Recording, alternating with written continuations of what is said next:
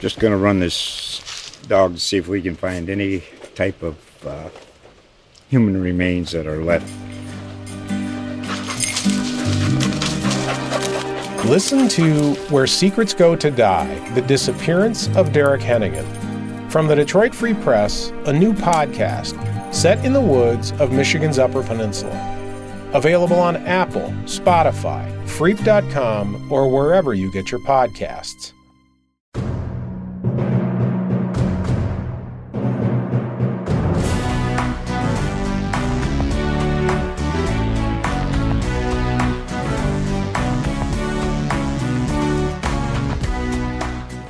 Hello, and welcome to Spartan Speak, a podcast from the Lansing State Journal and Detroit Free Press focused on Michigan State sports. I'm Phil Friend, your host and sports writer, Phil S.J., and joining me as always, two guys who had a Freaky Friday type reversal on their travels this week. It is Detroit Free Press beat writer Chris Solari and Lansing State Journal sports columnist Graham Couch. Unfortunately, this week, we are very short on time, so no small talk. Let's get right to the basketball. Since we last recorded, the Spartans have had two basketball games. On Saturday, they played Michigan, a very comfortable 83, maybe not the right word, but a 83-67 win over the Wolverines at home, and then they traveled to Maryland on Tuesday, a very difficult and tough 65-63 win over Maryland. That might have been ugly, but the Spartans get it done. And Graham, I know we read your column about the point guard situation, but overall, what's kind of your take on how the Spartans kind of look over the past 2 days heading into Saturday's game against Rutgers? They are all over the place, right? I mean, there are things that they did incredibly well against Michigan, and while I think that had some substance to it, even though it was kind of a feel-good home win, usually I just discount those games because you have 4 or 5 of them a year, and things go well, shots fall, you beat up on a team at home, and it really doesn't say anything. However, they had not had one of those. They had not shown the ability to have that spurt and put a team away and everything. So I thought that was significant. And then what you see against Maryland is sort of the makings of some of the stuff that they did for a while against Wisconsin, where you're pulling ahead, you're getting a lead, you're doing some good stuff on the road, and then you have 6 empty possessions in the second half. Your point guards don't take care of you. AJ Hoggard, is terrific one game, not great the next, terrific the next, not great. And that's sort of who you are. So who they are is continues to be who they are. And the good news for them in this one is you get out with a win. And I don't think, unlike maybe the Northwestern game where a loss was needed, I don't think they needed a loss. I think, they know where they're flawed, and you get a road win out of it, and you're 8-2 in the Big Ten. That's a pretty good place to be.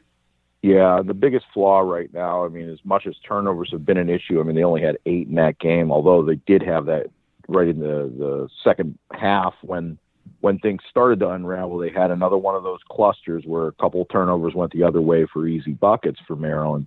But the bigger issue to me is the rebounding piece, and I asked Tom Izzo about that after the game too, particularly allowing double-digit offensive boards for, I think, the 4th time in the last 6 games to an opponent. That's the antithesis of the program that Izzo has built, and he called it a joke for what is happening. But I'm with you. They didn't need a loss there, but they, I think what you saw in this game against Maryland was the result of winning at Wisconsin, losing that close game at Illinois.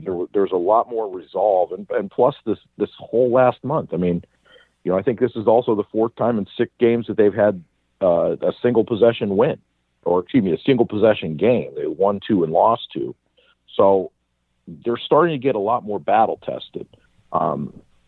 It helps to get that win now. Now you got to take that back on the road to another tough gym at the RAC, which. Rutgers is sneaky hard to play at, and Xfinity Center has been, and it was another T-shirt game, and the energy was there after the crowd finally got through DC traffic. But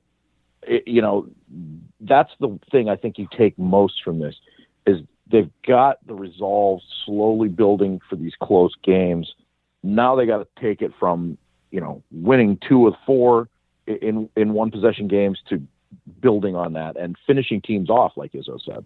Yeah, I really think, the Malik Hall development, first of all, they are a team that's poised. Like, they don't get rattled. That's not their issue. It's not like, uh-oh. Strange when you have a team committing so many turnovers, but they're not necessarily always the, throw the ball away and play panic. It's the illegal screens. it's the weird turnovers that aren't necessarily just throwing the ball all around. You're right. They are poised. Yeah, I mean, I think you said 8. I think they had 11 in this game, but it still was a low number for them. And it just wasn't largely their issue. And then the Malik Hall down the stretch deal, I think, has been a big. I mean, obviously against Illinois, they didn't play him enough. They didn't go to him enough. And then he was really good for a little while, but that was coming off the Wisconsin game when he was great as a go-to guy. And we're seeing that again. I think that's a really important development that's starting to carry over. The point guard thing is you just got to get some consistency out of there. And they've got to have guys who, look, they're at a certain place in their development. And a lot of point guards at Michigan State have been in that place before. But like A.J. Hoggard, you're having empty possessions. At that point, I think they'd had 4 in a row, maybe 5. I think it was 4 in a row. The lead is dwindling, and he tries a lob that he throws 3 feet over Gabe Brown. Like, it's not even the missed lob that's the problem. It's the fact that you thought that was a decent idea right there. And they've got to get those guys. They will not win big, and I don't know that it'll happen this year. I mean, this is part of a multi-year group, but they will not win big until until those guys, A.J. Hoggard, that they understand time and place and take care of them in key moments. And right there, you got to. It's the old. I remember my dad used to always say at a certain point, it's concentrate time. Like, this is a big possession, value it, get a bucket, and they're just, and I think that's a worry for Izzo with Hoggard a little bit, is he's got such a high ceiling. He shows some real promise to be great, but there are certain things that you worry about in terms of it factor and the ability to recognize situations that he wants them to grow into, but you don't know for sure that they will. I think the one thing I kind of talked about this yesterday with someone. What you've seen is kind of those two guys with Walker and Hoggard. They're kind of out of step in a way, and I say that in that one game it's Hoggard that's playing really efficiently and well, and Walker's not doing the things he needs to, or turning the ball over, or being hesitant to shoot. And then the next game, you're seeing Hoggard throw those ridiculous passes or dribbling behind his back into traffic at the free throw line and getting it ripped from him for a turnover the other way, and Walker hitting a 3 or driving downhill or using his defense. So what they really need, like you mentioned about the consistency, I think they need them both playing at the same time well. I don't know if we've seen that. Maybe 1 or 2 games this year where we've seen both of those guys playing their best 20 minutes of basketball when they're splitting time at the point guard spot. And I mean, you look at the minutes I think the Michigan game, Hoggard had more minutes than Walker in that one. And in the Maryland game, it was Walker having more minutes than Hoggard. Nobody's really pulled away in that. And someone either needs to solidify themselves as the singular point guard and then give the other guy backup minutes down the stretch, or they need to just maximize what they've got. And, I don't know if either one of them has fully reached their own capabilities in any game yet this year. Maybe probably the closest I would say that we've seen was the Hoggard game against Michigan. That is the closest to realizing what the potential of that position can be. I know the answer to this, but I'm going to throw it out here anyway. Is there just no chance for Jaden Akins at this point to rise up, or is he just another guy back there at this point? I mean, he's had flashes. At the point guard? Yeah, can he not play? Can he not play? He's not this year. He's not going to be in that. And I don't think, and they may at some point in his career use him as a ball handler. And that may be as a guy who, has NBA aspirations where that part of his career is eventually as he develops, who knows. But I do not think that they have, part of the reason you're seeing them play the two of them together, and Izzo mentioned this on Tuesday night. They're playing Hoggard and Walker together is because he needs ball handling on the floor. Like, it's not Gabe Brown's strength. Even right. Akins at this point, it's not his strength is to that degree. And so and I would bet with those two in the program and another one coming in the next year, like, that's not really where they see that developing, and certainly not as those guys aren't bad. If you look at these two guys are 4th and 5th in in assists in the entire Big Ten, and 2 for 1 on they're both 2 to 1 assist to turnover guys, which isn't great, but it's not horrible. And I mean, I think if you just look at conference games, Hoggard's second, and Walker might be tied for fourth in assists. I mean, they're putting up huge numbers. If they were just one dude, they'd be dominating the league in that category. And so it's not like they're 8-2 and they're the team 17-4. It's problem because it's of their inconsistency, but you see the flashes there. I mean, you see both guys have moments where they're really good players already. My favorite moment in that game, and I don't know if favorite's the most, but I thought one of the more interesting moments in that game was, with about 3 minutes left and Hauser picks up his 4th foul and Bingham's got 4 and Marvel's got 4, and Izzo rolls out a lineup that has Hoggard, Walker, Akins, Malik Hall was at the 5, and I'm trying to remember, I think, was it Gabe Brown at the 4? I mean, it was basically a 4-guard lineup with Malik Hall, and they got burned for a 3, which shouldn't happen. If you got 4 guards out there, you should be able to check the perimeter, but they had not used that lineup at all this year, and the foul trouble really put them in that pinch. But that's a total aside. I just because obviously you've got some issues that in that game with the fouls. I think that from an Akins standpoint, that's his thing, is the defensive side right now. You don't want to put too much emphasis and too much weight on a freshman to provide some other things that aren't necessarily his skill set right now with the ball handling. And I mean, those two, like Graham said, those two guys are fine. It's about the decision making more than anything with them. Yeah, Chris, you touched upon this earlier in the podcast about the rebounding, and you wrote a nice story about that coming off the game. And you also wrote what I thought was a really good piece on Malik Hall, and it really and he had that game-winning basket versus Maryland, and he really just seems to be coming together. Ever since I think there was the call for more from him, maybe 10, 11, 12 days ago, he's really seemed to respond in some respects. Yeah, and I thought that was a moment coming off of the Illinois game where he missed the front end of the the 2 free throws, and then made the one he didn't want to make. But they're not in that position to even send the game to overtime if he's not aggressive and taking the ball to the basket off the bounce and drawing the contact that he did. So I think that's a big thing. I mean, he's become more consistent. He's, if you watch right now, he's their best outside shooting option without a question. And Gabe Brown is mired in a funk. Walker's hesitant to shoot. I think, and Max Christie has been up and down, even though he's probably their best shooter, Christie, that is. Malik Hall's their best outside shooting option right now. And, he's not taken a lot. He's been really efficient with the ones he has taken. He gets into the paint. He creates on offense. He defends on defense multiple positions. And he plays, at times, as I said, he's my captain, he's our captain. That's how he's playing right now, and they need that. That's the leadership that they need, because right now, even though he's sharing the captain role with Gabe Brown's in his own head, and Gabe Brown, you can see it every time he misses a shot, and his shot's looking funkier and funkier. It's almost like a regression to sophomore year Gabe Brown with his shot a little bit, just the mechanics of it. But he's in his own head, and Malik Hall right now is really kind of being the guiding factor for this team. We've got Rutgers. Michigan State has Rutgers on Saturday. What kind of Spartans team do you expect to see there? We're going to see the one that struggled versus Maryland, or the team that blew out Michigan? It seems to be this team is, like we talked about, really up and down, game to game, week to week.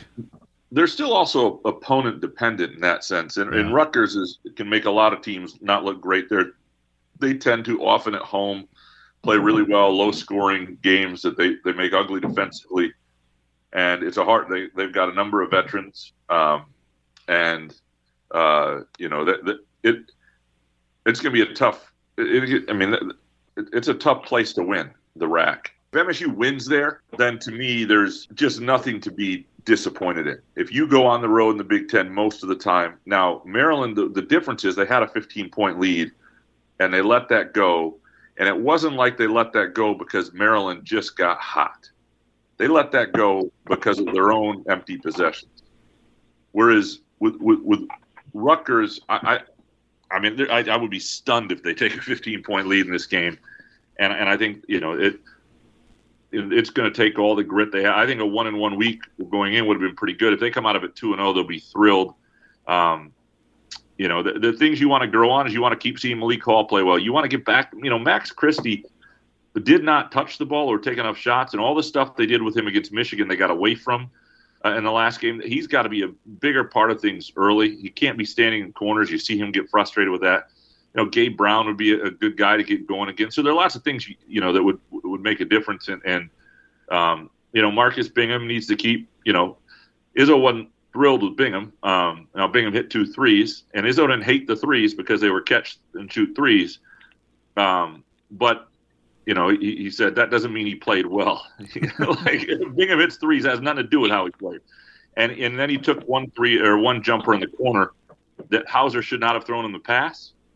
That should have wound up with him. And then he shouldn't have taken that jumper there when he could have driven the baseline, right? So he's still got to keep it. And there are lots of little things, and this is going to be one of those games where little things make a huge difference. And against a veteran team with in a difficult place to play, and what's probably going to be a game in the 60s. Well, and you remember last time they went there a year ago was probably the most embarrassing game of Tom Izzo's career. I take that back. The Iowa game last year that game was just as embarrassing. I think they finished with 37 points, but they were also coming off that 20-day COVID pause. So, maybe not necessarily as embarrassing as the loss that they had at home to Iowa, but it definitely is one that's going to stick in their minds. And, whether or not you want to call it an avenge game or revenge game or an atonement game, whatever it is, I mean, that's something that they've got to keep in mind. And, like you said, I mean, it's a tough place to play. I mean, and I said that earlier. I asked Izzo about that on Monday. 2 tough environments, the Xfinity Center and the RAC. And, you think a couple years ago how tough it was for Michigan State to go to the RAC and play some of those games. I mean, that was the Final Four team. They had some grinds there. So this is where I think that resolve that they've been building needs to kind of show. And I think, they need to look a little more like the team that beat Michigan than the one that beat Wisconsin than the one that struggled in that Maryland game. Before we record again, they will also have a home game on Tuesday against Indiana. And speaking of home games, it wouldn't be remiss if we did at least talk a little bit about the Michigan game on Saturday. That was I watched it on the replay after Saturday. That was a very raucous crowd, great energy. I mean, I know they're not getting that every game, but, Michigan brings out the best in everybody, it seems like. And we don't see Breslin bouncing like that too often. Well, define best of. I heard some things coming from the stands that wouldn't necessarily normally apply to the word best of, but makes it for a very hostile environment. Let's put it that way. Certainly the best crowd in terms of noise and influence on the game, and obviously they haven't had any home crowds last year, but since that March 8th, 2020 Ohio State crowd, and so and it probably felt even more pronounced just because it's been a while since we've heard a crowd like that, and so you remember what it's like and the influence. And that, to be fair to Michigan State's team and their inability to put people away at home, part of the reason the crowd hasn't sounded like that is MSU hasn't put people away at home. But part of the reason MSU probably hasn't put people away at home is the crowd hasn't sounded like that. It's sort of both things. So yeah, catch Madi Sissoko, if you will, because he wears number 22. Gotcha. Dad, what do you sorry, want? What do you want from sorry. me? Okay? Sorry, Chris. I didn't back either up right away. I didn't get it at first. That's just a fail on our part. But, well, before we talk football briefly here, let's get your guys' predictions for Saturday's and Tuesday's games. Graham. I like Michigan State to win this game. Weirdly, it's a tough place to play. It's a hard. I think they've got enough talent. A little more talent. Rutgers hasn't been as good as good as they've necessarily. I expected them even to be this year. I don't know. I think for whatever reason, this is just my gut feel. I think MSU is going to find a way to win this game, and I think in some ways they're better off on the road because they play with an edge. And Tuesday against Wisconsin, I think matchup wise. That's a good fit. I think they'll we saw that game once. I think they'll play well. Yeah, and I think this is going to be tougher than maybe people think, just because Rutgers is a veteran team and they're at home, much like what we saw with the T-shirt game and Vegas night down in College Park. This is going to be Christmas, the Super Bowl a week early, and the 4th of July and Christmas and whatever other holidays are celebrated in Piscataway when Michigan State comes to town. So, the energy is going to be there. The difficulty is going to be there. Like I said, this has got to be a game for resolve. I think Michigan State, are they going to be able to pull this one out? It wouldn't surprise me if they lose. But I think this one's going to be a little bit bigger of a test of what they've been dealing with in terms of building consistency, building leadership, and building resolve. Just simply because it's going to be a little more loud and a lot more of a veteran presence. I think I said they played I think I said twice in this podcast that they play Indiana on Tuesday. They play Indiana next Saturday, and like Graham said, Wisconsin on Tuesday. So sorry to our beloved listeners there for me getting the schedule screwed up there. But all right, well, let's talk a little football here. And let's just start with the signing day. In the actual signing day process, there wasn't anything going on there. At least there wasn't a coach interviewing for an NFL job, at least when it comes to Michigan State. So they have to worry about that. But no signings today. Chris, I don't think that was much of a surprise. Or no signings on Wednesday. That wasn't much of a surprise. Yeah, the Amir Speed signing was the only thing, something that we already knew, the transfer from Georgia. In fact, what the bigger things that came up were 2 commitments with Jonathan Slack, the offensive lineman from MLK, and Alex DePape from Iowa, 4-star defensive end, committing for the 2023 class. So I think that was kind of almost in some ways a message sender saying we're looking ahead now towards the next step, and which is, I believe, their little catch line with the numbers 2 and 3 in it. So I don't think everything is done with intent in Mel Tucker's program, and I think the fact that they got and announced those 2 kids on signing day was done with intent. Look, it's not really signing day anymore. A lot of people made fun of Harbaugh, right? Yeah. It's not signing day, which is great. It's college basketball season. It's football needs to get out of the way. It's college basketball season. It's February, and I love that we're not pretending to care about college football in the first week of February anymore. However, that said, I do think it is interesting, the momentum of the 4-star commitments. They now have 3 of them for 2004 in the top 400 rankings. I think this 2023 class is look, it's early. Some kids may decommit. Who knows what the class actually looks like? But the momentum of it early, this has a chance. I think I said the over/under was 7 maybe on 4 stars. I think this has a chance to be a class that really sort of sets the table and sets the tone for what a Mel Tucker class could look like, and taking advantage of that 11-2 season. Yeah, I think the only recruit that still might have been on the table was a 4-star running back named Trevante Citizen. But then once Jarek Broussard, the transfer from Colorado, committed on Saturday, that probably wiped out any chance of that happening. And I'm sure Michigan State probably knew that Citizen wasn't coming to Michigan State anyway, so that kind of led to that. But let me talk about Broussard here a second.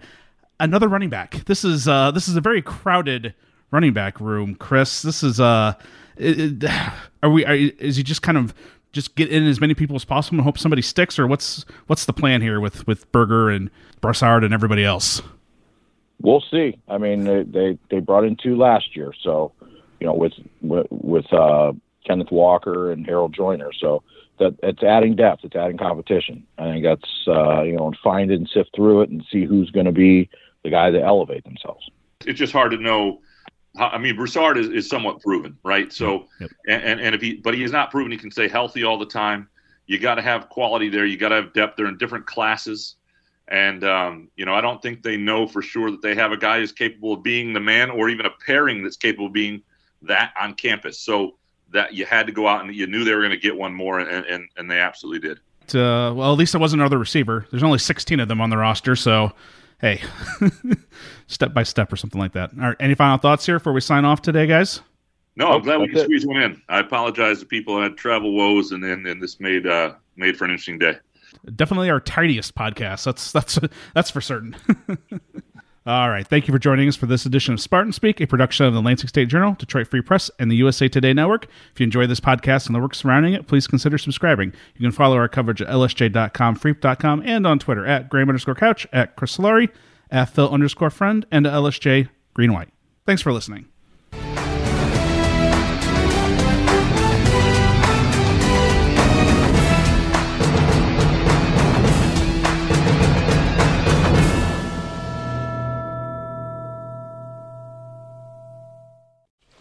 Just going to run this dog to see if we can find any type of human remains that are left.